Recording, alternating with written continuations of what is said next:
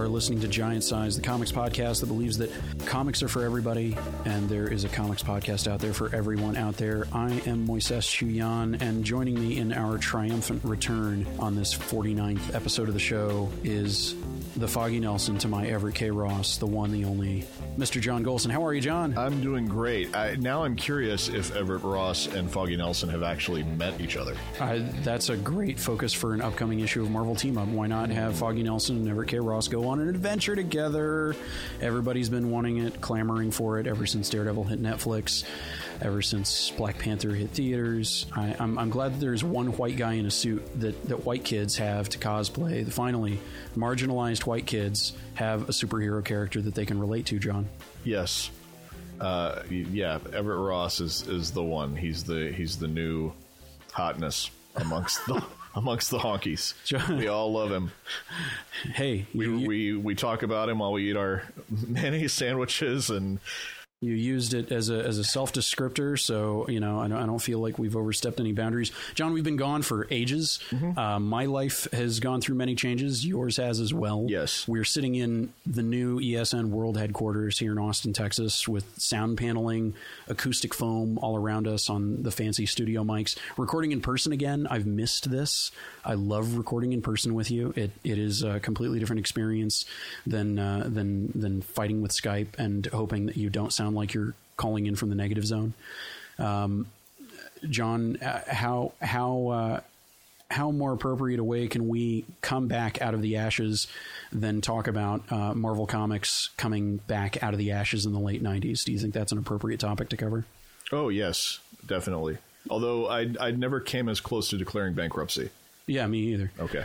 So let's take our listeners back to the topic of this episode, which is the triumphant launch of Marvel Knights, and a conversation that I had at Fan Expo Canada now a year and a half ago with Marvel Chief Creative Officer Joe Quesada about the launch of Marvel Knights, about in particular Black Panther writer Christopher Priest, and how Joe really owes his entire career in comics to Chris Priest. Before we get to all that, though, let us take things back to this near apocalyptic time for Marvel Comics. What kind of shape was Marvel Comics in this, what we call the maximum security crossover era of Marvel Comics? I believe that shape would be called bad. Real bad. Bad shape. Marvel had sort of imploded. The whole market had imploded in the early 90s. And Marvel, kind of looking for a lifeline in the mid-90s, was able to get a little bit of like a nice little sales boost by turning over the reins of some of their more well-known titles to Rob Liefeld and Jim Lee. Jim Lee took over.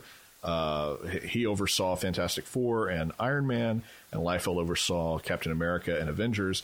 And it was a nice shot in the arm, and it proved that conceptually that bringing in these big creators, this idea could work. And so in the late 90s, when Marvel bankruptcy was at Marvel's door, they did the same thing, only slightly different this time. Instead of turning over some big names, they turned over some names that were properties that had been sitting for a little while, maybe some of them more stagnant than others. Daredevil, Black Panther, Punisher. The Inhumans, which had their own book at one point, but it had never done terribly well as a Fantastic Four spinoff. Yes, you have these books that are well known. They are brands, but they're brands that have cooled a little bit. And I think the thinking there was that, and if I had to guess, to some degree, it was probably the fact that like X-Men's going to sell what X-Men's going to sell. So why not boost some other title that may not be hitting the same numbers as like we can already get X amount to show up for Avengers month after month. Let's see if we can give a shot in the arm to the rest of the line. And again, they gave Quesada, they invited him on board. He oversaw the books, and they gave him a lot of creative freedom to do the books as he saw fit, which I know is part of the appeal of taking over the characters that he did. Was that there was not necessarily like an editor looking over his shoulder to make sure that what he did in Inhumans fit in with some plans they had for Fantastic Four a year from now. He got these characters because it was very much like, these are ones that I know I can mess with without disrupting plans in other books. This publishing shot in the arm, the effects of which are still felt at the company to this very day. No doubt. Now, the majority of this episode is going to be comprised of a couple of different talks that I did with Joe Quesada at Fan Expo Canada 2016, where we were live on stage in front of a crowd in a big room. For the first one, we had a really great sound system. The next one was in a smaller room, a VIP kind of a thing. So you'll hear a very big difference in audio timbre and quality and everything. The first bit is a really long, uninterrupted bit of Joe talking a lot about the origin of Marvel Knights and how that ties into his origin story as a creator in comics in the first place, and the reason why he is here. And we've even got something that I'm going to drop in, a bit of a cameo by a special guy, the true believer among true believers. You've heard him on the show before. If that isn't enough of a clue already, look, I don't know what is. This episode of Giant Size is brought to you by Mack Weldon and Things. Mack Weldon, men's basics that you can really believe in, and Things, a to-do app that stays out of your way. You'll hear more about both of them as the show continues. Now, without further ado, here is Marvel Chief Creative Officer Joe Quesada. Now, Joe, I was introduced to your work thanks to Marvel Knights. The big I feel like it was the tent revival of what made some of these characters so great. The tent revival, I liked that. Nice. It was I don't want to go overboard, but it was nearly a religious experience. Let me be honest. But we had Daredevil, we had Black Panther, we had the Inhumans, we had the Punisher. You were given this small stable of characters and told, here, just run wild, do what you want with it. What led to you getting the reins that ended up, proving you into the position that you find yourself in today? What it really came down to was that I had my small company called Event Comics with Jimmy Palmiotti and our managing editor, Nancy DeKeesian, who eventually became Nancy Quesada and the managing editor of my life. But that was a smart business move. Believe me, trust me, it was the right strategic. If you talk about one thing that I've ever done that really saved my career, that was it. But we had our small publishing company. Marvel was in Chapter 11. They just come off of the Heroes Reborn thing with Image and stuff, and the company was still shaky. The whole industry was shaky. I mean, literally, running my own independent company at that time, every month the sales would come in, and everyone in the comics industry would go like, "My God, I can't believe how low sales are. This has to be rock bottom." Then the next month, and they were lower and lower, and we just didn't know where rock bottom was. So the assumption could be rock bottom is zero, and we're all looking for jobs, as dental assistants or something, So Marvel sought Jimmy and I out. They realized that as a small 3-person company, we managed to get a lot of press. We managed to do a lot of sort of guerrilla marketing and anything it took to promote our books. And we had a really good reputation in the industry as sort of, decent, solid human beings. I remember meeting with the then president of Marvel, a gentleman by the name of Joe Calamari. We called him Joey Squid. Everybody, you got to call him Joey the Squid. Joey the Squid sounds the next big, bad that Daredevil's going to go after. Yeah. Well, at that point, I'm either doing a deal with Marvel or the Mafia. I don't know. It's one or the other. But I assumed it was Marvel. So Joe was great, and he was just at that point. It was desperation, right? So and sometimes desperation can be the mother of invention. So Joe talked to us and said, if I was to bring you guys into Marvel, what could you do? What would you do? And he left it there. And, we had this really nice dinner, get to know each other dinner. And then he left us to think about it. So, but the seeds were planted. And I remember that night, Jimmy and I, we went back to my apartment. I lived like 2 blocks from Marvel. And we sit there and we're like pacing, like, what do you want to do? What do you think? Well, he's obviously offering us a packaging deal, right? And so how many books should we take? And I remember telling Jimmy, we should ask for all of them. He's like, what are you talking about? Give us the whole line. Just give us everything. What are you talking about? I said, let's ask for all of them. Let's tell him that we could be co-editor-in-chiefs and run the entire division. He's like, they're never going to give us that. I said, I know. But then we ask for 4 books, and they'll give us 4 books. It's like, and this is what Jimmy and I did everything at that point. I mean, we'd shoot for the moon and we'd spitball for each other, and that was just one of those ideas. Okay, so what do we want to ask for? All right, we both loved The Punisher. There was no Punisher book out, right? I had an incredible affection for the Black Panther since I was a little kid. And there was no Black Panther book. We thought Inhumans. There's no Inhumans book. And one of the reasons we were thinking in this way was because we had also known internally what Heroes Reborn had done to the staff at Marvel when core books were just pulled away from them and gone out west to people that had abandoned the company a long time ago. So we wanted to make sure that we were treading on ground where there was nowhere to go but up, right? But Daredevil was the linchpin for me. Daredevil was my Marvel character. And as it turns out, Daredevil was on the brink of cancellation.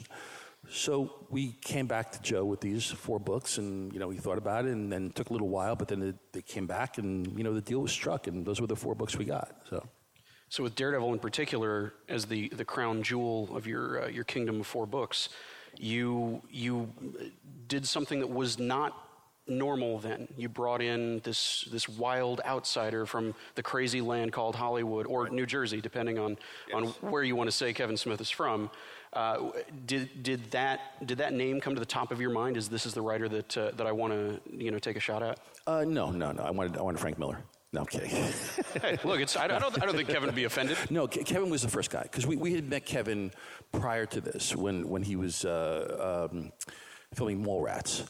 And we became very, very good friends, and we had talked about someday doing something in comics together. And he lamented the fact. I remember going to lunch with him at some diner in Red Bank, and he was sitting there going, "I can't believe it, man. I got Clerks, I got Mallrats, I got all this stuff going on. Nobody asked me to do a comic, and my stuff is just about comics." And nobody had asked him. It's one of those things where sometimes, I think people are just afraid to ask because they feel the answer is going to be no. So when this came around, Kevin was the first person we called, and he agreed immediately. Absolutely going to do it. Absolutely going to do it. So, and I remember a very fateful moment because Kevin. Now, mind you, Daredevil was, what Spider-Man is to Marvel as a whole. Daredevil was that to Marvel Knights. He was the most recognizable character of the 4 that we had chosen. And he was the linchpin, and he was the book that I was going to draw, right? So it was our launch book. It was the first one out of the box.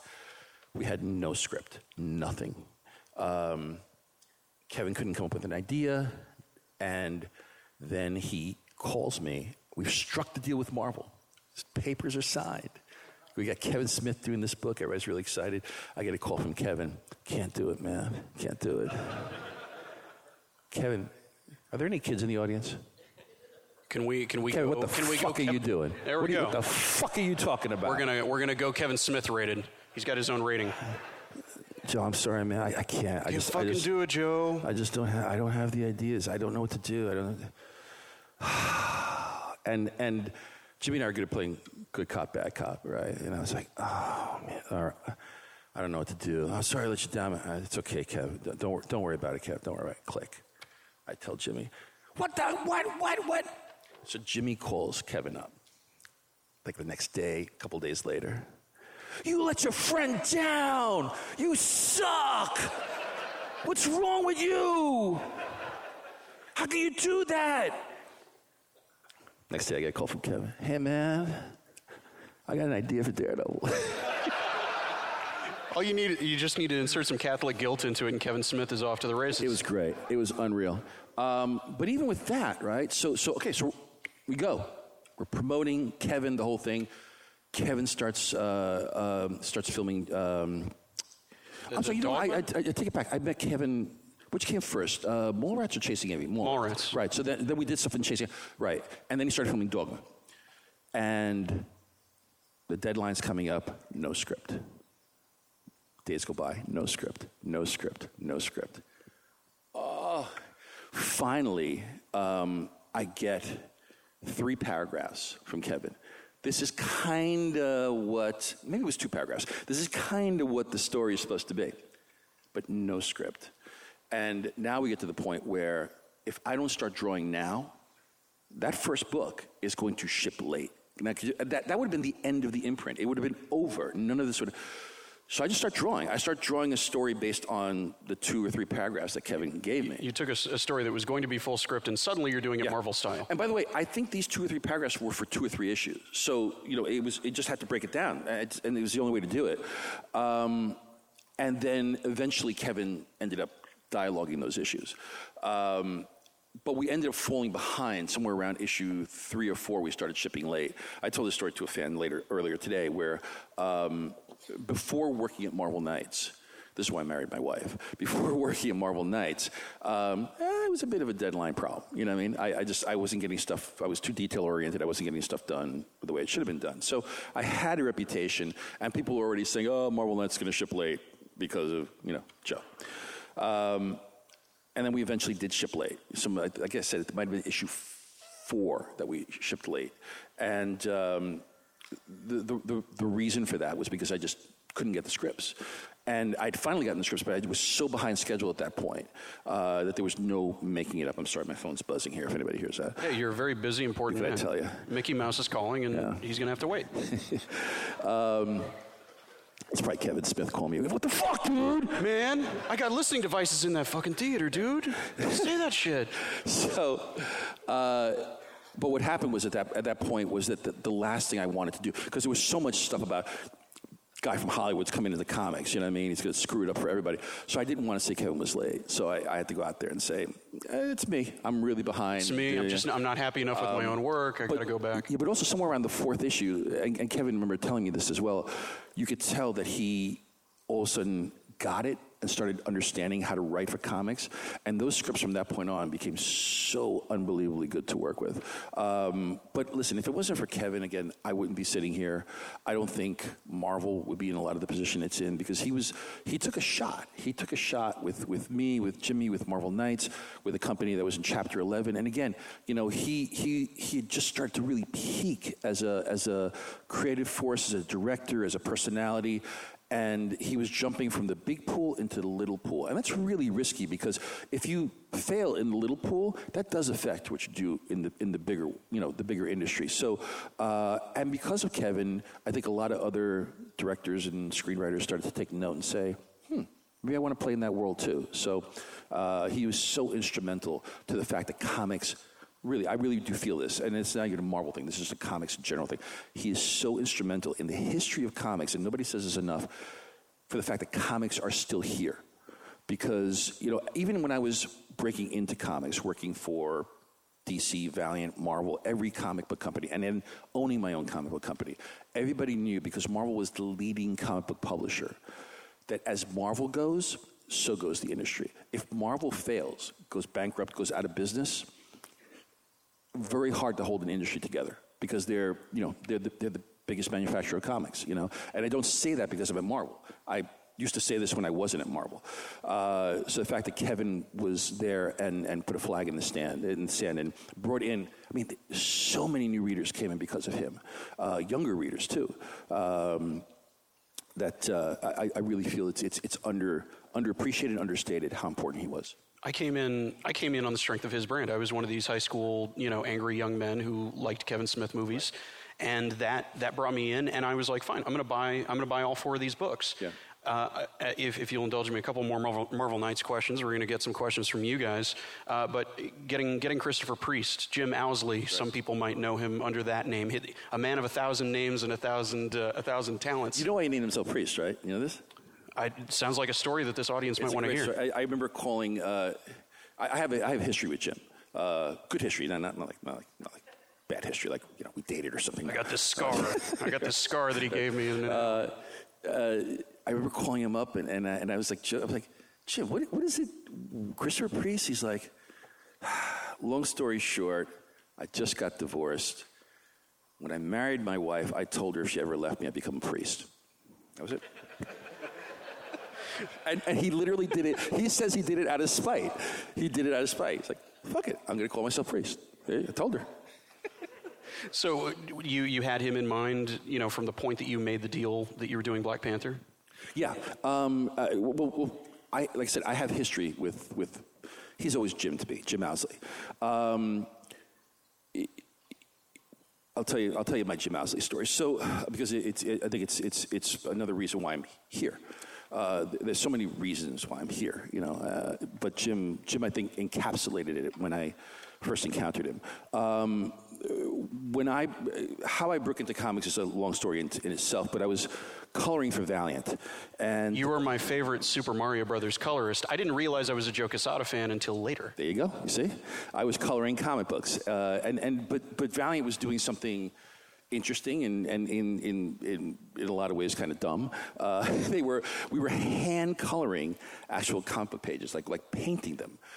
It was incredibly time consuming. Now, I also broke in a little bit later than most people. I didn't really have an interest in doing comics until... You were a musician. I was a musician for a very long time, yeah. So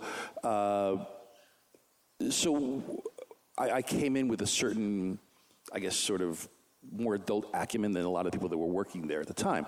So, and they had a real bullpen atmosphere where people were actually in-house coloring these books. And for whatever reason, they thought it was prudent to pay artists by the hour. I'm sorry, I got to laugh about that. Well, pay artists by the hour. All right, so you got all these young artists, right? And we're all sitting there, and we're all painting books. And by the way, so this has got to be 1990, right? So think of it in terms of 1990, because even in terms of today, they were paying us $14 an hour to... Yes. 1990? To color $14? Comic books. I left a really good job I had to just... $14 an hour. Hell, I'm not making that. You convert that to Canadian, that's a lot of money. Yeah, there you go. and a lot of plastic money, by the way, because your shit is plastic. It feels like it. I swear, it's so slippery. And does it really smell like maple? Is that true? Is that a real thing? It's true. I'm getting yes. I'm getting no. See, I think Nobody agrees. I think it's just a thing to. It's a thing to get people to make people like it's the scratch 100. and smell your money, right? Look at that. Look at that hill. So it's $14 an hour. So I'm sitting there and I'm coloring, and I'm doing about 4 pages a day, right? Because I'm thinking this stuff has to get done. And I do 4 pages, and these other young artists are literally noodling these pages, and like half a page a day. I remember going out to lunch with these guys, like a whole group of us. We all go out to lunch, and I'm like, guys, this is unsustainable. You realize you guys have got to get faster. It's unsustainable. Lo and behold, like 3 months into my stint there, all of a sudden the elevator doors open and guys in suits come in, right? And I'm like, okay, this is good. Like 3 days of closed door meetings with Shooter and Steve Bazarski and those guys who ran the company. And the guys in suits leave. They're gone. And then Shooter's like, company meeting. Okay, so we all file into an office. Lo and behold, we're not cost efficient. And they literally fire 3/4 of the staff. Sorry, guys, you're gone, right? Being one of the newer guys, I'm gone. So Shooter was just left with the people he started the company with. Because it was unsustainable. $14, it was just, they were hemorrhaging money doing Super Mario Brother comics that nobody was buying. I bought them, but I didn't buy enough of them. That's Thank the you. lesson. Thank you for your support. Look, I tried. So now I'm unemployed, but I sort of knew this was coming, and I'd been socking the money away. At $14 an hour, I had minimal rent. I was living with my girlfriend at the time, so I looked at my budget. I looked at everything I had, and then one of the things that I was always I'm digressing. And I knew that I had just enough money to survive 2 months of unemployment, which I could pay my rent for 2 months, which meant I would give myself 6 weeks to find a comics job, because I knew that I can get something in 2 weeks. I could find another job somewhere, probably retail. So I took those 6 weeks, and I gave myself 4 weeks to put together a penciling portfolio using whatever knowledge I used to ask a lot of questions of artists and pencilers, because I started to think that this is really what I wanted to do. So I took 4 weeks and I put together that portfolio. Then I went back to Valiant Comics and I talked to Art Nichols, who was the art director at the time. And I said, Art, I know you guys aren't hiring anybody right now, but here's my penciling portfolio. Do you know anybody I could go see? I said, nope. I'm like, what do you mean no? He's like, well, when I left Marvel to come work here, everybody at Marvel hates me. I burned those bridges.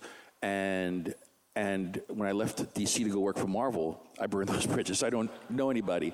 And he's like, wait, I do know somebody. He just got hired by D.C. There's this guy named Jim Owsley. He's an editor over there. Let me give him a call. Okay, so I'm standing right next to Art, and I hear him, he calls up, hey, Jim, it's Art. Yeah, how you doing, man? Hey, listen, I got this guy whose portfolio, and I literally, it's a Charlie Brown. Right? No, really, you're going to want to meet him. Okay, great, thanks. And I know, Jim was just yelling at him on the phone, like, what? I don't want to see anybody. And Art goes, he'd love to see you. Love to see you. Okay, so I literally run up to D.C., and I get there, and I asked the receptionist for Mr. Owsley, and she says, oh, great. She calls him up. She's like, okay, great. Where are you? She's like, he'll come out to see you. I'm like, okay, so this guy isn't even seeing me in his office. He's going to meet me in the lobby. So I wait a little while. Here comes this guy, Jim Owsley, and Jim is like sweating, and he's cantankerous, and he's like, yeah. Art told me I got to see you. Let me see your portfolio. I'm like, okay. So I open up my portfolio. He goes, oh. He's like, oh, you're actually good. I'm like, oh, thanks. Well, he's like, listen, I'm going to be honest with you. I just got hired here, man. I'm new. And, he'd worked at Marvel for many years prior. He's like, I'm new. I drive a bus most of the time. And so I'm back in comics, and I got handed 2 really crap books. They're TSR licenses, Dungeons and Dragons and Spelljammer, and I got some stuff in development, but it's going to take me months. I'll tell you what. See this book, Spelljammer. See these 3 characters. Just give me a cover. I'll call it an inventory cover, and come back when you're done. And all right. So you got something. I'm like, cool. I got my first DC job. So I run home, and I do this cover immediately, and the next morning, I just show up at D.C. And, hey, I'm here to see Mr. Owsley. Okay. Receptionist calls Owsley. Yeah, that guy. Okay. And she's like, he'll be out to see you in a moment. And he comes out, and I show him the cover. He's like, oh, this is great. Fantastic. He's like, I'll give you a voucher, fill out the voucher, and I got nothing else for you, man. I'm sorry. I'm like, okay. And I gave him my saddest, big, sad Bugs Bunny eyes, those, and he looks at me, he's like, you don't have a job, do you? I'm like, no, but by next week I have to start looking. So yeah, it's kind of over for me. And he's like, okay, let me go and talk to Terry Cunningham, who's in charge of trafficking. And Bob Greenberger, who's in charge of trafficking. Maybe there's an open assignment. He's like, I'm going to be honest with you, man. The chances that there is an open assignment and that they're going to give it to some guy that just walked in off the street, not good, but, I'll see what's out there. So I must have sat in the lobby 45 minutes, an hour. And I'm like, well, this is certainly not good. But I couldn't understand why it would take so long for him to get an answer. The phone rings. The receptionist picks it up, hangs up. She says, Mr. Owsley would like to see you in his office. Okay, wow. So I make my way through, and I walk into the office, and there's Jim, and he's, sweating and cantankerous as he is. And he says, let me ask you a question. What are the odds that while you're sitting out in the lobby, I get a call from one of my artists on one of my 2 crappy books, and he curses me out. We have a fight. He yells at me, and he quits. And I'm thinking to myself, based on what I see right now, probably pretty good. And I'm like, I don't know. I guess chances, it's pretty astronomical. He's like, what are the odds that I would give this job to a complete unknown who just walked into these offices yesterday? I said, I can't imagine those odds are really high. He's like, and I remember he just pointed to me. He said, well, from this point on, consider yourself the luckiest son of a bitch in the history of comics. And it's funny, right? But I will never forget that, because from that point on, I had never wanted for work, and every assignment I got was sort of the next step towards something else that that I was hoping to someday achieve. And literally, sitting here right now, I am the luckiest son of a bitch in the history of comics. So that's my history with Jim Owsley. So when the Black Panther came around, Jim had just started to come back into comics and work. See how I tied that all in? You see how I did that? I was watching you architect the whole thing. That was a masterwork. And thank you. And and I couldn't think of anybody better to write Black Panther. So he was the first and only person I called about this book. And you know, and he just, you know, again, the creation of, and to me, the greatest thing about Black Panther was not just the coming to America story, but it was the creation of Eric K. Ross, who was the fanboy in the book, and actually could cross that line where he would make off-color and oftentimes racist remarks that the Black Panther had to just sort of, you know, hey, wake up, stop. You know what I mean? That's not the world. So I think Jim's take on that character to this day remains. Even though Ta-Nehisi Coates is doing some amazing stuff, what Jim did was he brought the character back from the dead. That's really what he did. So. Hey everybody, it's Moises again, jumping in because at this point in the Q&A, we turned it over to audience questions. So we've got a couple of these, and I'll be introducing them and just getting back out of the way. The first one that I've got actually has directly something else to do with Marvel Knights, where Joe was asked about the origins of the Punisher miniseries that was also part of the original lineup. Yeah, and again, that's one of those examples of we were looking for, when we were going to launch Punisher out of Marvel Knights, we're looking for new, fresh ideas on the character. And the Punisher, up until that point, I mean, it was pretty one note. The Punisher was what Punisher is. And the book had, you know, gone the way of the dinosaurs. So when Chris Golden and Steve Snodowski came to us with that pitch, we thought, well, that's bizarre. It's weird. It's different. It's a good way to say, hey, we're doing something. We're going for it here, you know. And it was also kind of a palate cleanser because it just added some dimensions to Frank that were never seen before. So while that book was, you know, not necessarily, you know, it shocked a lot of people. So, and then we got Bernie Wrightson. So we were like, well, hell, you know, we got to do this. And Bernie was a friend and another, you know, sort of dream creator that came aboard with us. But I also think that laid the seeds so that when Garth came in, Punisher was, you know, sort of going back to hardcore Frank and Welcome Back Frank. People were ready for that as well. You know what I mean? So I think one project led into the other. And then, you know, of course, you know, Garth took that and then basically redefined the character and added that, you know, sort of, you know, dark humor to it. And Manucci, of course, who sad Manucci, but I love that character. So, yeah, the thinking was, let's try something different, you know. And then Garth came, and then when that was done, Garth came in, and, you know, then we tried Garth, and that worked out as well, so. Next, somebody wanted to know one of the most valuable lessons that Joe learned along the way coming up through the business.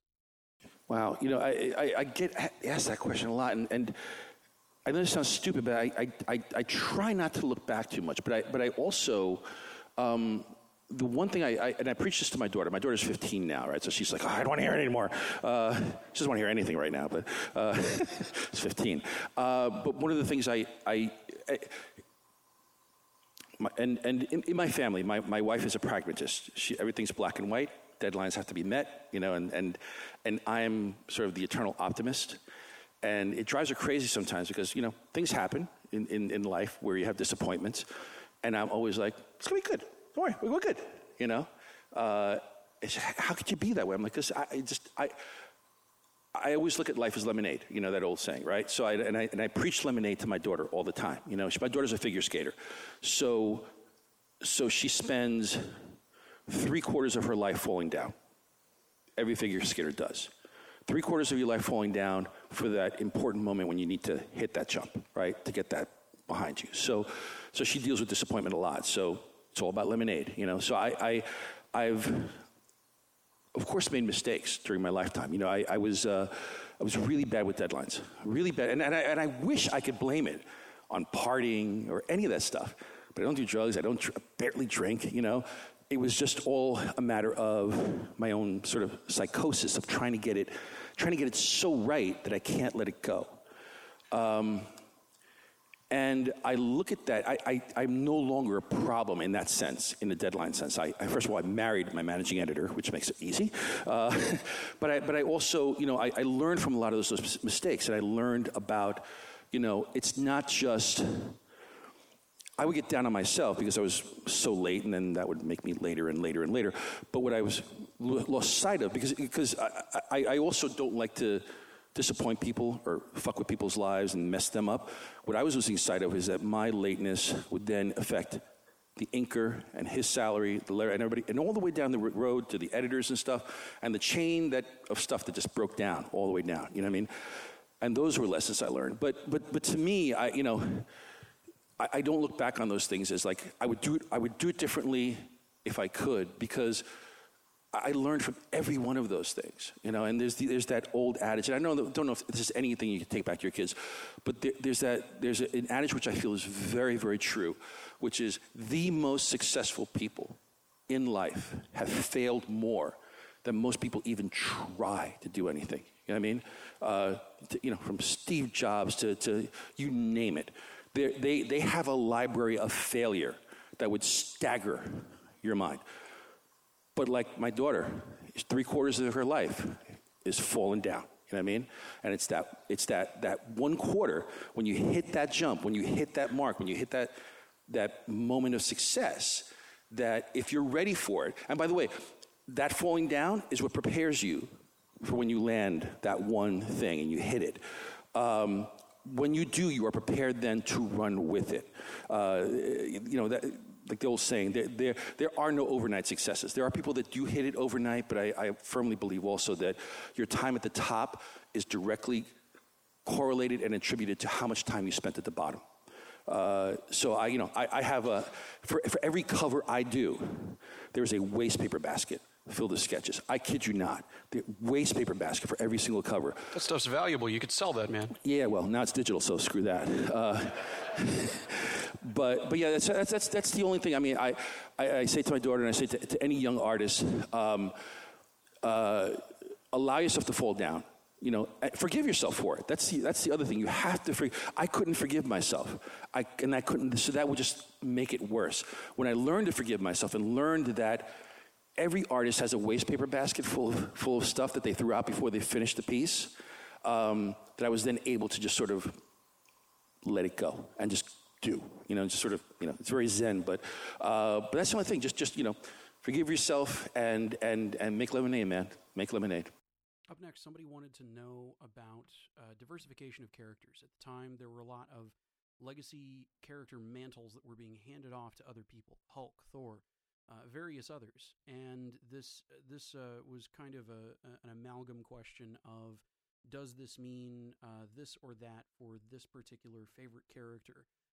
Does this mean that Marvel is specifically letting the choice to go diverse determine how they're telling their stories, or is it the other way around?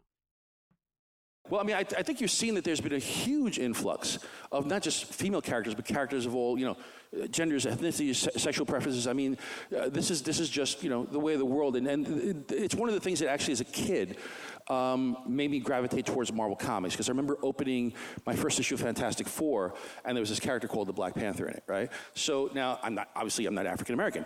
But in my neighborhood where I grew up in Queens, I'll go on. It was like a Benetton ad, okay? All my friends were from all different parts of the world, myself being Cuban. So looking at that, all of a sudden I realized that Marvel, these were stories that were taking place in my world. Because it was a breakthrough, right? The first African superhero.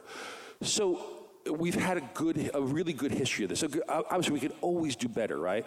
But even through the 70s and 80s, the X-Men became this sort of multi-ethnic team with female characters that were taking prominent and lead roles on the team. Again, breakthrough stuff with Marvel. So we are absolutely always doing this. But the one thing that I always caution about is trying to fill a quota. Because whenever I see a publisher say, okay, we need more Asian characters. So, and you make it a quota, number one, it fails. Number two, it fails because it's not authentic. Three, it's not authentic because it doesn't come out of the natural creative process. What is happening now is that we have creators that it just comes out of the process, right? It's no longer like we need more female characters. No, it just happens. And we have a lot of success with that. You know, like, again, Ms. Marvel is a perfect example of this, right? Squirrel Girl, perfect example of this, right? And there's more on the way. So are we going to be creating more female characters? We're just going to be creating more characters. Some will be female, some will be male, some will be gay, some will be trans. We don't know. I don't know what the future lies. We're just leaving it up to the writers and the artists.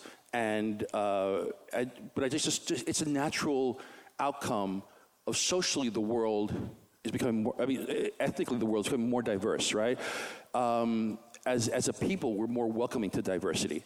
The youth today, it's all about diversity. So it's just going to happen. It's just natural. But that's a great question. Thank you. Yeah, one of the things that I've really loved that you guys have done is in handing mantles over to other characters. Right. You know, you've got a Mexican-American Falcon. You've got an Indian-American Ant-Man. You're adding these characters in, and it's not box checking. Yeah. You know, it's you're welcome at the table. Why haven't we had you at the table? Yeah, before? and then at the end of the day, the characters have to stand on their own merit, and not even but on the merit also of the people that are creating them. You know, like I often say, you know, when I started at Marvel, there still aren't a lot of Latino characters, right? But it's growing, and I remember getting an email from someone saying, you know, hey, why is it that and I forget what was happening in our books.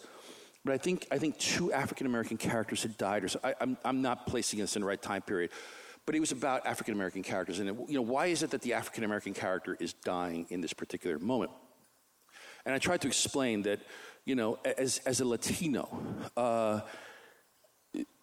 what I hope for Latino characters is that they go through all the permeations that a iconic Marvel character goes through. So when you think about an iconic Marvel character, right?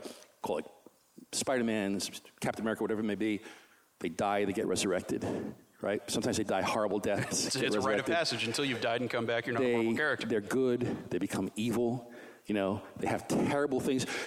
And the reason that terrible things happen to these iconic characters is because people want to write them. They want to write those stories. And so the day that there is a super uber prominent Latino character, I'll know it because it will be going through all these permutations. They'll die. They'll get resurrected. They will become a villain. They'll come back a hero. And the reason that happens is because writers, in particular writers, want to write these characters.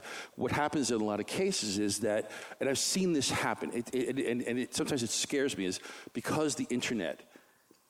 Some people on the internet are really sensitive. It happens, right? There's a lot of sensitivity, a lot of outrage, sometimes very justified, other times not so much. But what happens is that creators get witchy. They get scared. It happens. So if you have a storyline, and let's say there's a Latino character, and the storyline dictates that this character is going to take the brunt of it, is going to die. I've seen second guessing. We're going to be killing the Latino character. We're going to get male. And I'm like, no, just do your story. Don't worry. If it fits the story, if you feel that this is the most compelling character to go through this, then do it. But what happens is if we start following those second-guessing instincts, those characters, diverse characters who we're afraid may get negative fan mail, don't get used. They get put on the sideline.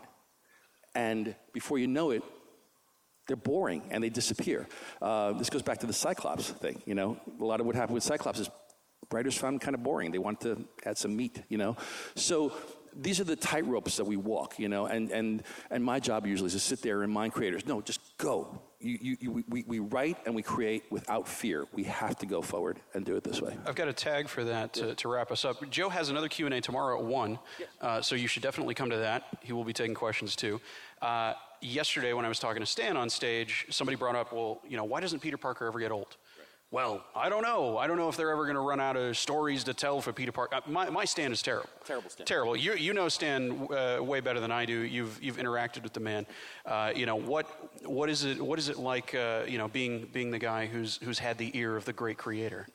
Well, the one thing you have to understand about Spider-Man first, I'm going to answer that two-part question. And like I said, we always want our characters to sort of grow with us. And we have to remember that younger generation of fan that's coming in.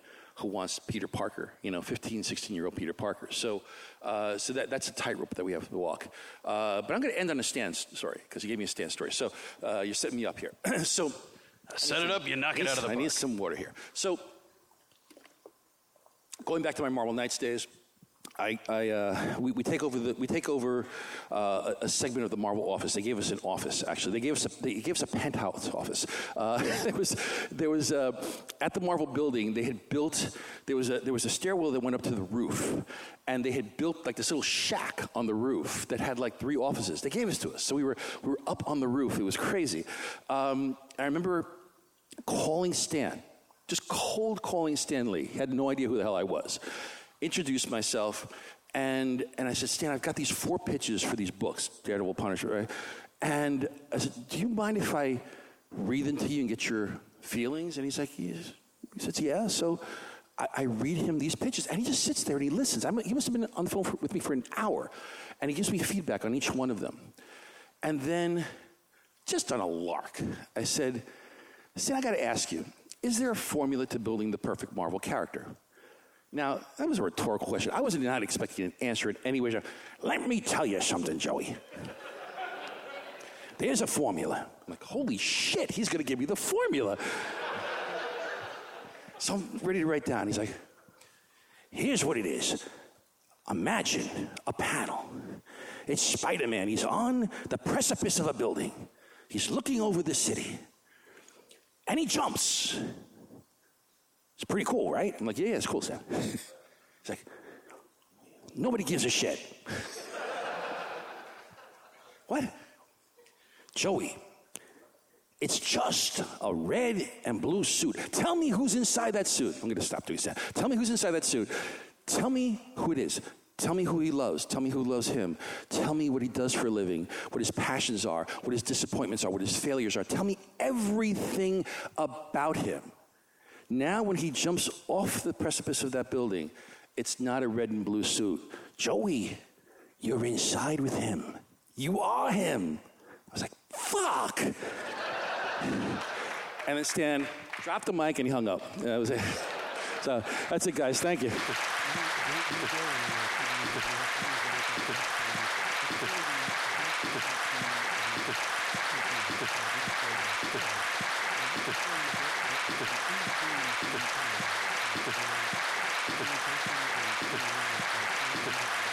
Toronto Q&A, along with his manager, Max Anderson. Now, just as we were going to turn it over to audience questions, somebody decided to cause a disturbance, and since this is audio only, I'll jump in a couple times to describe what's happening for you. What are we doing here? Well, Stan, I'm just going to let Max take over. I'm sure he's got a bunch of questions for you. We've got a lot of people in the audience with a bunch of questions. A lot of people that really... Sir, you're going to need to keep it down. This is his last ever Canadian... No, I'm not going to let you do this. I'm not going to let you do this. Sir, you're going to have to quiet down. I don't care. You're going... Escort him out. Look, you know what? Throw him out. He seems pretty angry. Stan... Is that joke aside? You know that jerk anywhere. Come on up here, Joe. If you're gonna be such a Jolly problem... Joe.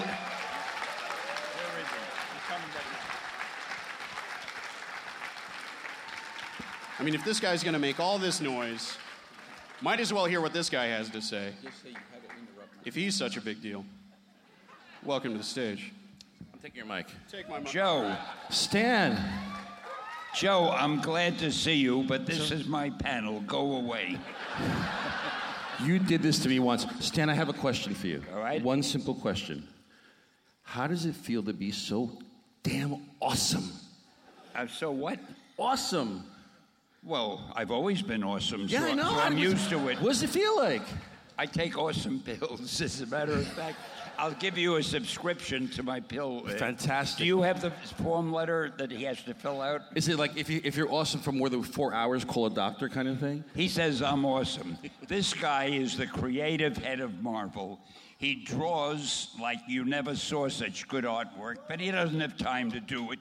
He's too busy running Marvel, and he says I'm awesome. Joe, you're the greatest. Thank you, Stan. And you know,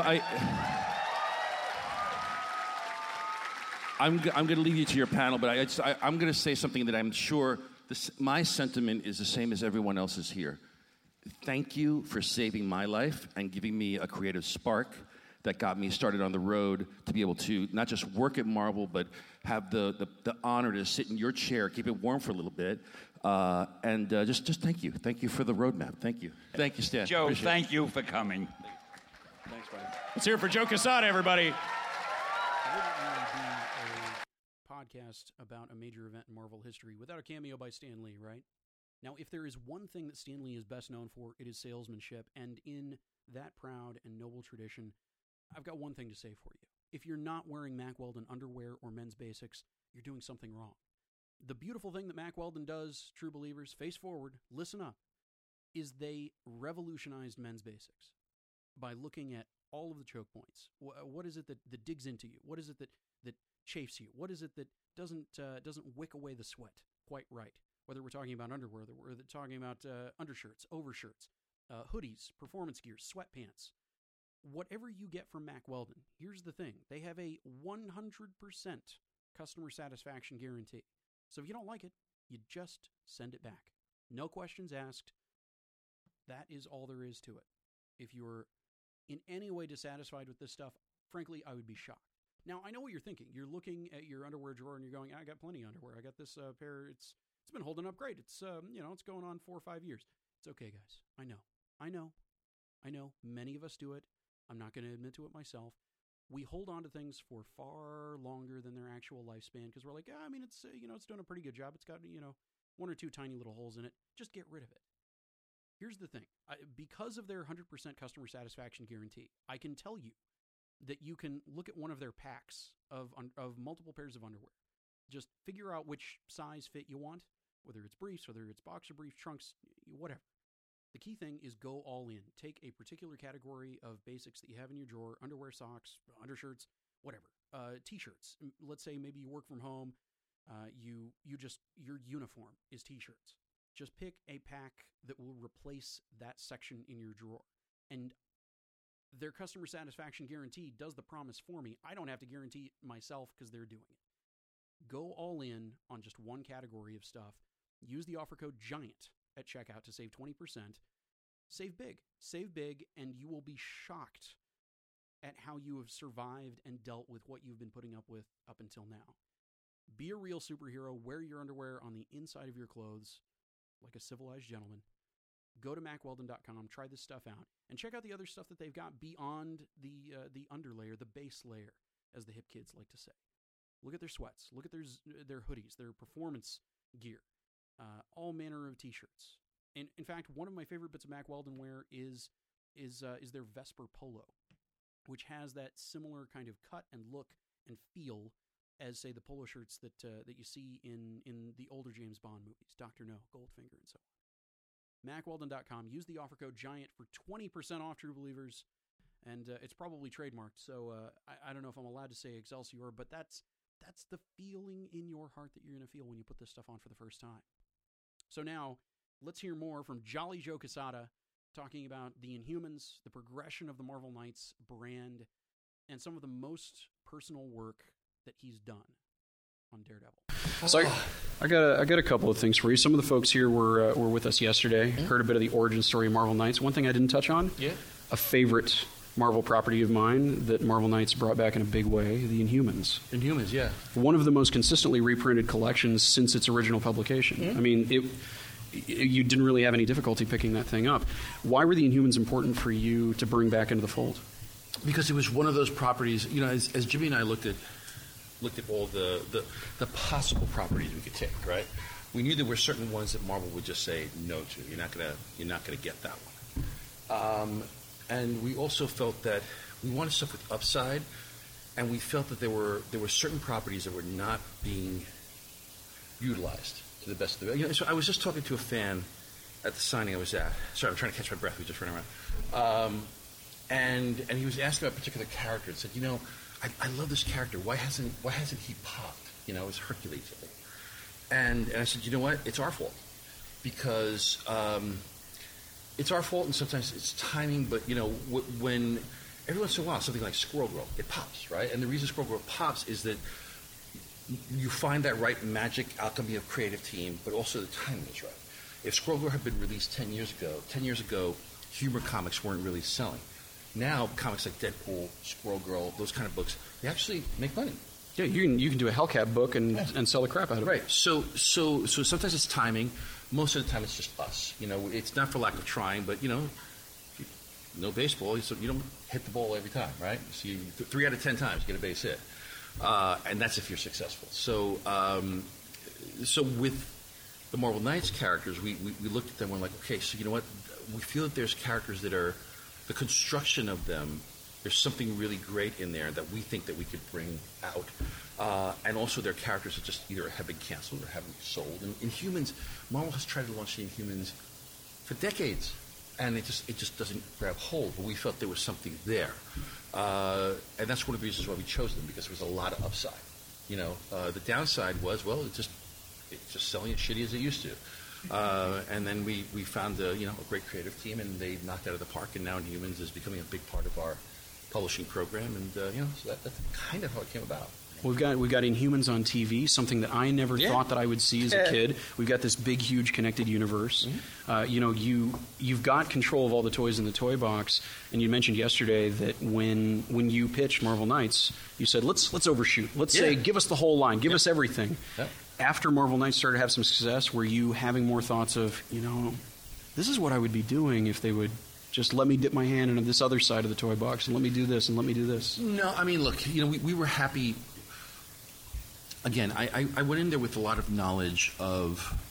I've been a fan, and I've been on the other side of the table, right? And Marvel had a trend, especially during the '90s when the collector's boom was happening. If Marvel had a hit, right? If the hit was Crayon Guy, well, in about 3 months, there were going to be, a crayon box full of comics, right? All just, for lack of a better word, whoring that idea out until within a year it'd just be gone, So when we started Marvel Knights, we also said to Marvel, we're only doing 4 books, and we wanted to stay at 4 books. We don't want more because it'll dilute. And Jimmy and I, our team, and my wife at the time, we could only handle this much and keep control of it, keep the quality up. Once we go beyond that, it starts to get a little widgy. So here's a funny story very few people know. Daredevil 1 comes out. I'm sorry, no, the sales come in for Daredevil 1. It isn't even out yet. And it's through the roof, right? And this was the guarantee I had from Marvel. I said, we control this imprint, right? When our contract's done, you guys can do whatever the hell you want. It's yours. But while we're here, and it was a handshake, there was nothing contractual about it. So, gentleman's agreement. So the sales are through the roof. So my girlfriend, who was eventually my wife at the time, she does all the production work. She does everything for us. And she comes into my office, and she's like, why didn't you tell me we were doing Moon Knight? What are you talking about? She's like, I was just down in production, and there's a Marvel Knights, those little icons that we created. It's a Moon Knight icon. We're doing a Moon Knight book. No, we're not. So we ran down to production, and there's this Moon Knight icon. And then I run into the editor-in-chief's office. I'm like, what's going on? And they decided that they had this old, it was an old story, not old, I mean, I don't know how long it was in inventory, but it was like a 4-issue miniseries by Doug Mensch and drawn by Mark Teixeira. Great creators, right? And you were working with Mark already on Black Panther. Right. And that was part of it as well.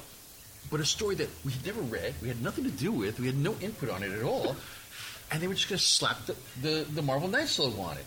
And I was like, this is exactly what you guys do, and we're not going to do it. And there was a huge meeting. There was a huge, I mean, it was the editor-in-chief, it was like senior salespeople, everybody was in this meeting, and we're like, we're just not doing this.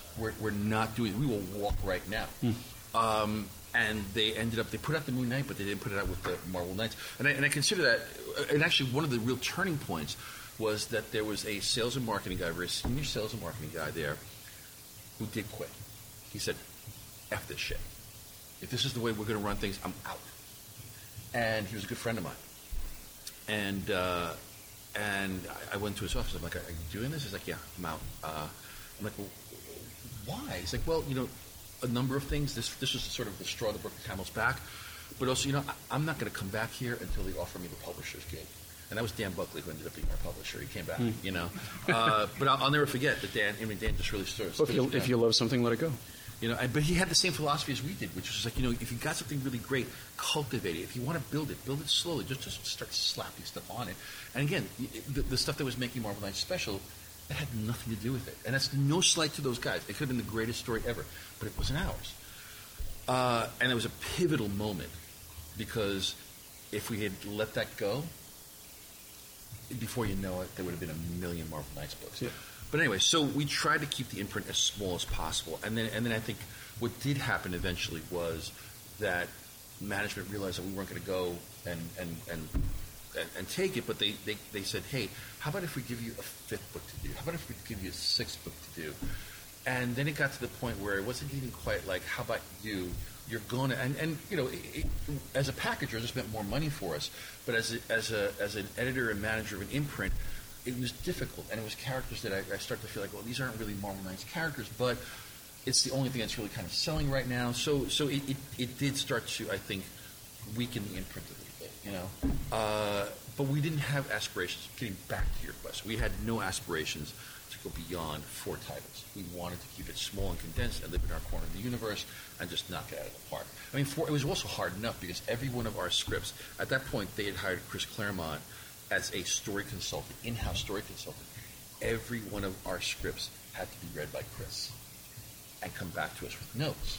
And love Chris to death, but sometimes we weren't simpatico on this stuff. And I'm like, no, you don't understand. The note you're giving me is a Marvel Universe note, the way you guys do your books. It's not the way that these books are supposed to feel and be. It's like the difference between, this is a Netflix thing. We can do this, it's the difference between Flight of Bones and the current Doctor Strange. We scared them because the stuff, in retrospect, it's tame. But back then, it was getting edgy. It was very edgy for Marvel, who there was still a newsstand business. And you have to be careful with that sort of stuff. So we were definitely skirting the line. So it was a bit nerve-wracking for them too. But yeah, so the aspirations. Neither Jimmy nor I ever had aspirations to become editor-in-chief or run Marvel. But we did go out there with that first offer and say, "Hey, give us everything." Okay, then just give us 4. Something that feels to me like was a shadow.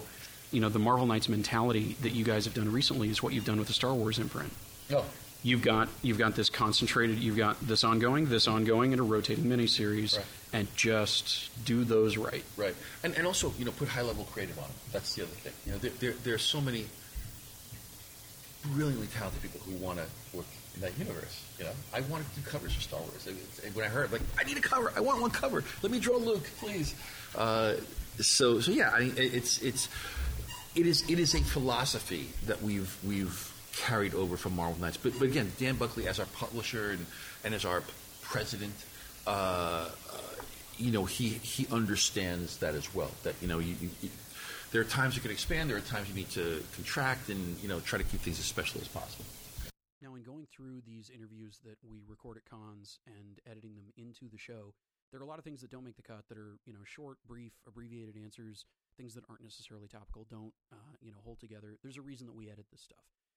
The number one thing that I wanted to include in this episode more than anything is actually the very chronologically last bit that we got. And right toward the end of this VIP Q&A, somebody wanted to know more about Daredevil Father, a piece of work that Joe wrote and drew himself with a team inking and coloring the work. I'll let Joe wrap things up, and then John and I will be back to wrap up the show. Well, with Daredevil Father was actually I've never reread it, because it's a bit of an emotional story for me of because when I created it. When I don't write a lot of comic stories. When I write a comic story, it's because I have the ending. I know what the ending is. And with Daredevil Father, I had, after reading so many issues of Daredevil, I was like, we never answered this one question, which is at the very end of the story. I don't want to spoil it for anybody if you guys have read it, but it's it was an obvious question. It was never answered.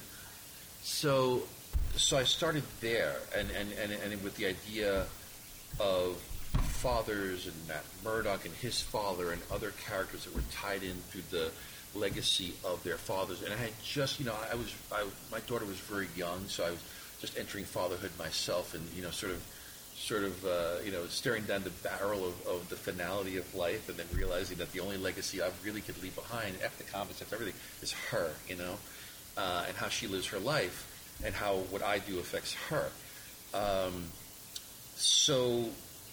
And then my dad got sick.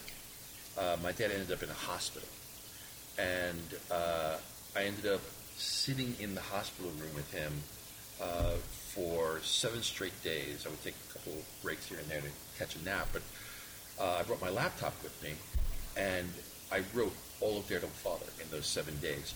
And my father, who had always been so instrumental in my creative and encouraging me to be an artist and to be creative and do all this stuff, while he wasn't feeling well and struggling to breathe, took a lot of joy out of watching me just sitting there and writing and doodling and writing and doodling and doing what I did as a little kid.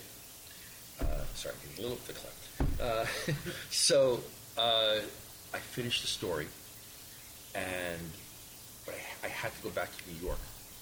My dad lived in Florida. We lived in New York, and and during those 7 days, I convinced my dad to sell his house and come live with us, come live with me and your granddaughter. And he finally said, okay. So he was on the mend. He was getting a little bit better. I talked to the doctor, said, how many days before he come out? He's like, you'll probably be here for another 2 or 3 days. He's like, okay, cool. I'm going to go back to New York, get a couple of things straight, and I'm coming back. I'm going to bring him back to New York with me. We're going to sell his house, the whole thing. So I flew to New York, landed, got home, talked to my wife about bringing Dad in. We had the space, the whole thing. We went to bed. 3 o'clock in the morning, I get a call. He died in his hospital bed. And I wish I'd stayed the extra day, but I couldn't do it. It just luck of the draw. Who knew, right? He actually was getting better, and then he just had a heart attack, and he passed away that night. But so much of Daredevil Father, it was about him. And the fact that I was able to do that book, that I was able to do this as a career, was due to him. And then, and the echoes of Matt's dad and stuff, and even in that final scene where Jack Murdock is holding little Matt Murdock, that's me and my daughter. My daughter posed for it, so she was that small at that time, So there's a lot of personal stuff, even though my dad wasn't a boxer, didn't slap me around or that stuff. But thank you. That was it was a personal story to me in a lot of ways, I really haven't written anything quite like that, since. I don't, but someday I got to read it back. I'm just afraid of people. Oh, I can't leave this thing. It's killing me. So yeah. But thank you. And on being an artist and a writer, are you doing thoughts you have on that? Spinning both of the plates at once. Yeah, I actually, Daredevil Father was the first time that I co-wrote with Jimmy Palmiotti when we did Ash. And I've written for other people. I wrote for Josh Middleton when we did NYX and stuff. I'd never written 100% from me to 100% draw. So Daredevil Father was the first time I did that. And being the fact that I'm on salary at Marvel, I don't get paid for my freelance, I just said, you know what? If I want to do double page spread, I'm going to do double page spread. I don't care. So it was actually very, very liberating to do that. But I had a chance to work with Grant Morrison a couple of years ago on an 11-page story, and that's always fun. But I eventually do want to maybe write something. I'm actually working on a little something that's a very slow burn thing that where I'm writing and drawing again. But I enjoy doing both, So to answer the question, I'm not sure if it. Well, thank you. So, John, finally, the secret history of Marvel Knights, various things. I mean, as I was on stage with him, that blew my hair back. I loved that the passage of time allowed for stuff like reverse engineering, teaching Kevin Smith how to write comics, ending up resulting in them going to the Marvel method that even by then nobody was really doing so much anymore. And then that ended up paving the way for that just flowing the way that it needed to, because Quesada had been doing so much. I mean, he could just start drawing and from an outline and let the dialogue come in later on. The interesting tie to all this is that I was in high school at the time and had gotten in touch with Quesada, sent an email to his Event Comics email address, and he sent me scans of the second issue of Daredevil pencils. And I was doing a class project in Spanish class about an artist of Spanish descent, and everybody was doing famous painters, and I was like, well, I'll do a comic book artist. I'll do this Cuban American dude. And my teacher, the class, they were all like, oh, research projects are usually bullshit. This is incredibly interesting. Wow. And he started out, in music and all this other stuff. So this was a huge closing loop, full circle kind of a thing for me, because not only did that make me a Marvel fan for life, but I am so deeply influenced by storytelling techniques that I saw, for example, in Chris Priest's run on Black Panther, in that still brilliant Inhumans miniseries that maybe a 12-issue mini is the ideal way to handle some of your most vaunted characters in the canon. What was some stuff that stood out to you listening to this stuff when I passed it over to you? Oh gosh, You can jump to something else. Don't worry about it. Yeah, look at the timestamp, because I'm like, don't remember the conversation, dude. I'm sorry. No, that's fine. Just jump to whatever you want to talk about. Hold on. I was thinking, because I was like, what definitive work stuff. You don't have to just ignore the question like it didn't happen, because I'm cutting it out. Did you want to bring up the notion of definitive work? I think that when you're looking at his body of work, the takeaway that you have is that he may have been the best colorist of the Mario comic books published by Valiant, bar none. Yeah, Stone Cold. I mean, forget it. No competition. I'm kidding. I'm kidding. Am I kidding? Maybe he was the best. We'll say that definitively. Yeah. He was the best. Yeah, but they can use that as a pull quote. Even though I brought it up as a joke, we'll leave that. We'll let it stand. Yes, Joe Quesada is definitively the best Mario colorist ever. So that deep cut joke aside, there is some deep cut stuff that you mentioned specifically you want to talk about. Yeah, there's still pulling from him creatively on the DC side. And, I don't know if that's a DC Marvel thing. Like, it's their way to go. We had Quesada work for us, so we're still going to use Quesada's bits. But, for instance, Ray is a big part of, like, the CW shows. He's got his own series on CW Seed. And Quesada had a hand in revitalizing that character in the early 90s. Video game fans know the world of Batman primarily from the different Arkham games, and part of those games includes Azrael. And, the thing that put Quesada on the map back in the day was the Sword of Azrael miniseries, which served as sort of a prequel to what they ended up doing with the Batman character just a few years later. But that sort of Azrael Batman mini is still feels to me like almost like an overlooked great moments in Batman history type book. And it really established his style as well, that he then carried on through X-Force and then through. I don't know that it's been. I don't know that it's been reprinted in collected form in some time. Even though DC is allegedly just so great at their book program, they're very good at producing 7 different iterations of Hush. But the last time I actually saw that, I was at a Half Price Books and saw from when it was first collected trade paperback on the shelf. So tracking it down actually may be more difficult than you'd think in this age of, everything's easy to get.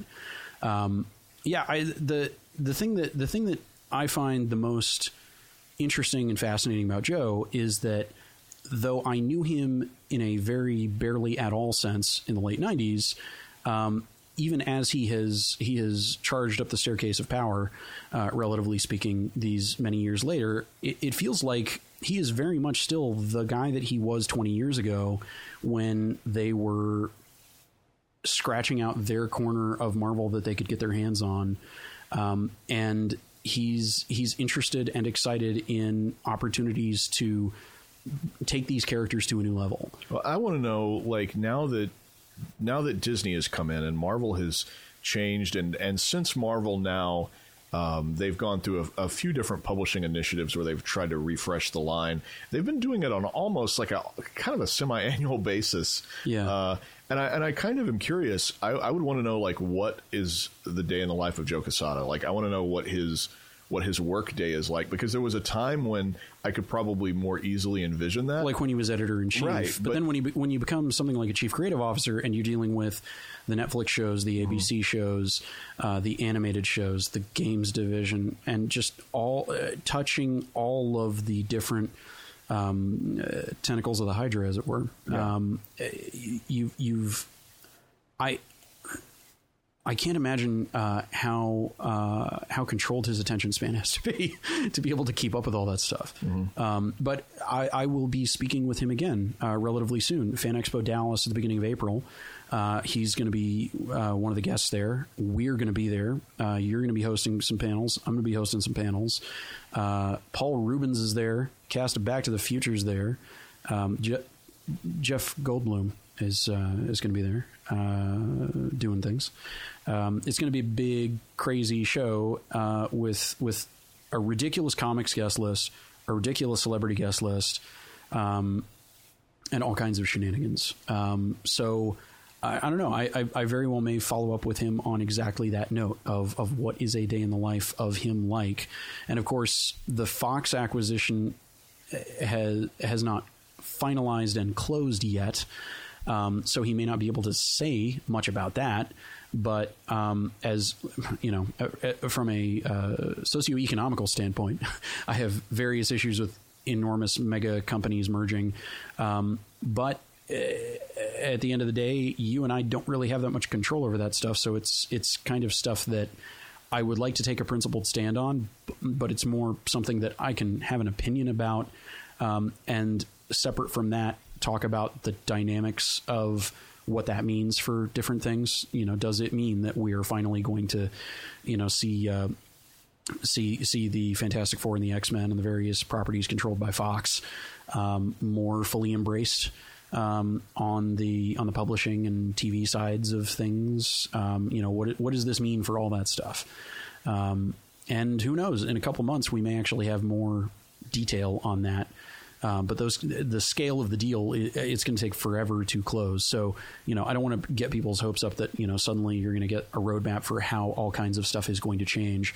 But the thing that I learned, and the thing that I think comes across in the audio from a year and a half ago, is that even on stuff that Joe cannot necessarily directly comment on, he gets why people are concerned. He gets why people want to know something, and will do his best to find something to give people to reassure them about the direction that things are going for the characters that they care so much about.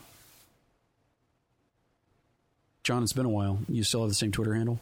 I do. I can be found on Twitter at Golson, GHOLSON. Same thing on Instagram?